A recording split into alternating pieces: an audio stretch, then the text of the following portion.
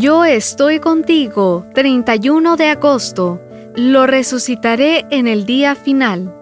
Y esta es la voluntad del que me ha enviado, que todo aquel que vea al Hijo y crea en Él tenga vida eterna, y yo lo resucitaré en el día final. Juan capítulo 6, versículo 40. Los seres humanos siempre hemos tenido interés en el futuro. Incluso nos hemos atrevido a predecirlo.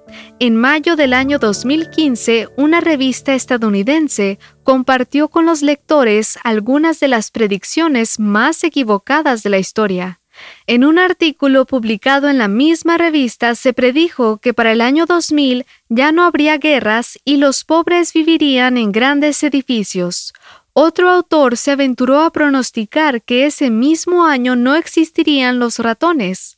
En 2006, a la pregunta, ¿cuándo sacará Apple un teléfono?, David Polk respondió que probablemente nunca. En 1954, el científico Lewis L. Strauss afirmó que los avances científicos pondrían fin a las hambrunas. Ahora bien, la peor predicción que alguna vez ha sido escuchada por los seres humanos salió de la boca de Satanás cuando le dijo a Eva: no morirán, serán como Dios. Génesis 3, 4 y 5. Lamentablemente, nuestros primeros padres le creyeron a Satanás y salieron en busca de la supuesta promesa de inmortalidad. ¿Se cumplió lo dicho por la serpiente? Por supuesto que no. Todos hemos visto el fracaso de la predicción diabólica y nos ha tocado lidiar con la muerte de algún ser querido. Cada nuevo amanecer nos pone frente a frente con la falsedad de las palabras del enemigo, y el hedor a muerte se respira en cada rincón de nuestro planeta.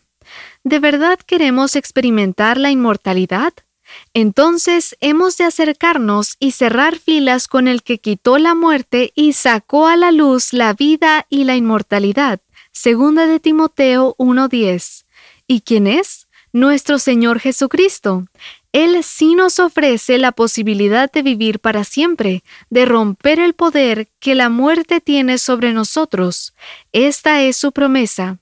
Y esta es la voluntad del que me ha enviado, que todo aquel que ve al Hijo y cree en Él tenga vida eterna, y yo lo resucitaré en el día final. Por haber creído en la promesa de Satanás, todos estamos expuestos a la muerte, pero si creemos en la promesa de Cristo, todos tendremos la vida eterna, y los que hayan muerto serán resucitados. Te invito a creerle a Dios, Él nunca falla en lo que ha prometido.